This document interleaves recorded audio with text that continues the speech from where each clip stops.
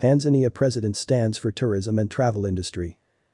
President sets goal of 5 million visitors within the next 5 years. The government of Tanzania is attracting hotel and tourism investments with diversification of tourist visiting sites. The country will identify strategic countries to market its tourism through existing diplomatic missions and embassies, with an aggressive marketing of its safari products at a global level. When addressing the parliament in Tanzania's new capital of Dodoma, the Tanzania president said that her government is now attracting more tourists through aggressive marketing strategies at a global level. The president said her government expects to raise the number of tourists from the current 1.5 million to 5 million visitors the next 5 years. In the same line, the government expects to raise tourist revenues from the current $2.6 billion to $6 billion in the same period, she said. To achieve its envisaged targets, the government is now attracting hotel and tourism investments with diversification of tourist visiting sites, mostly the historical sites and ocean beaches, among other sites, once not fully developed to attract tourists. Tanzania will also identify strategic countries to market its tourism through existing diplomatic missions and embassies, with an aggressive marketing of its safari products at a global level. There will also be a review of prohibitive taxes in tourism, aiming to relieve investors from taxes and revenue burden.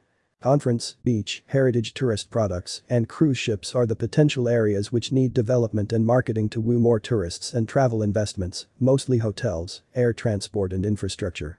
Development of new national parks in western Tanzania is expected to boost tourism in the Great Lakes Zone, famous for chimpanzees and gorillas roaming between Tanzania, Uganda, Rwanda, and DR Congo. New parks are also expected as well to boost regional and intra-Africa tourism between Tanzania, Uganda, Rwanda, Burundi, and the Democratic of Congo DRC.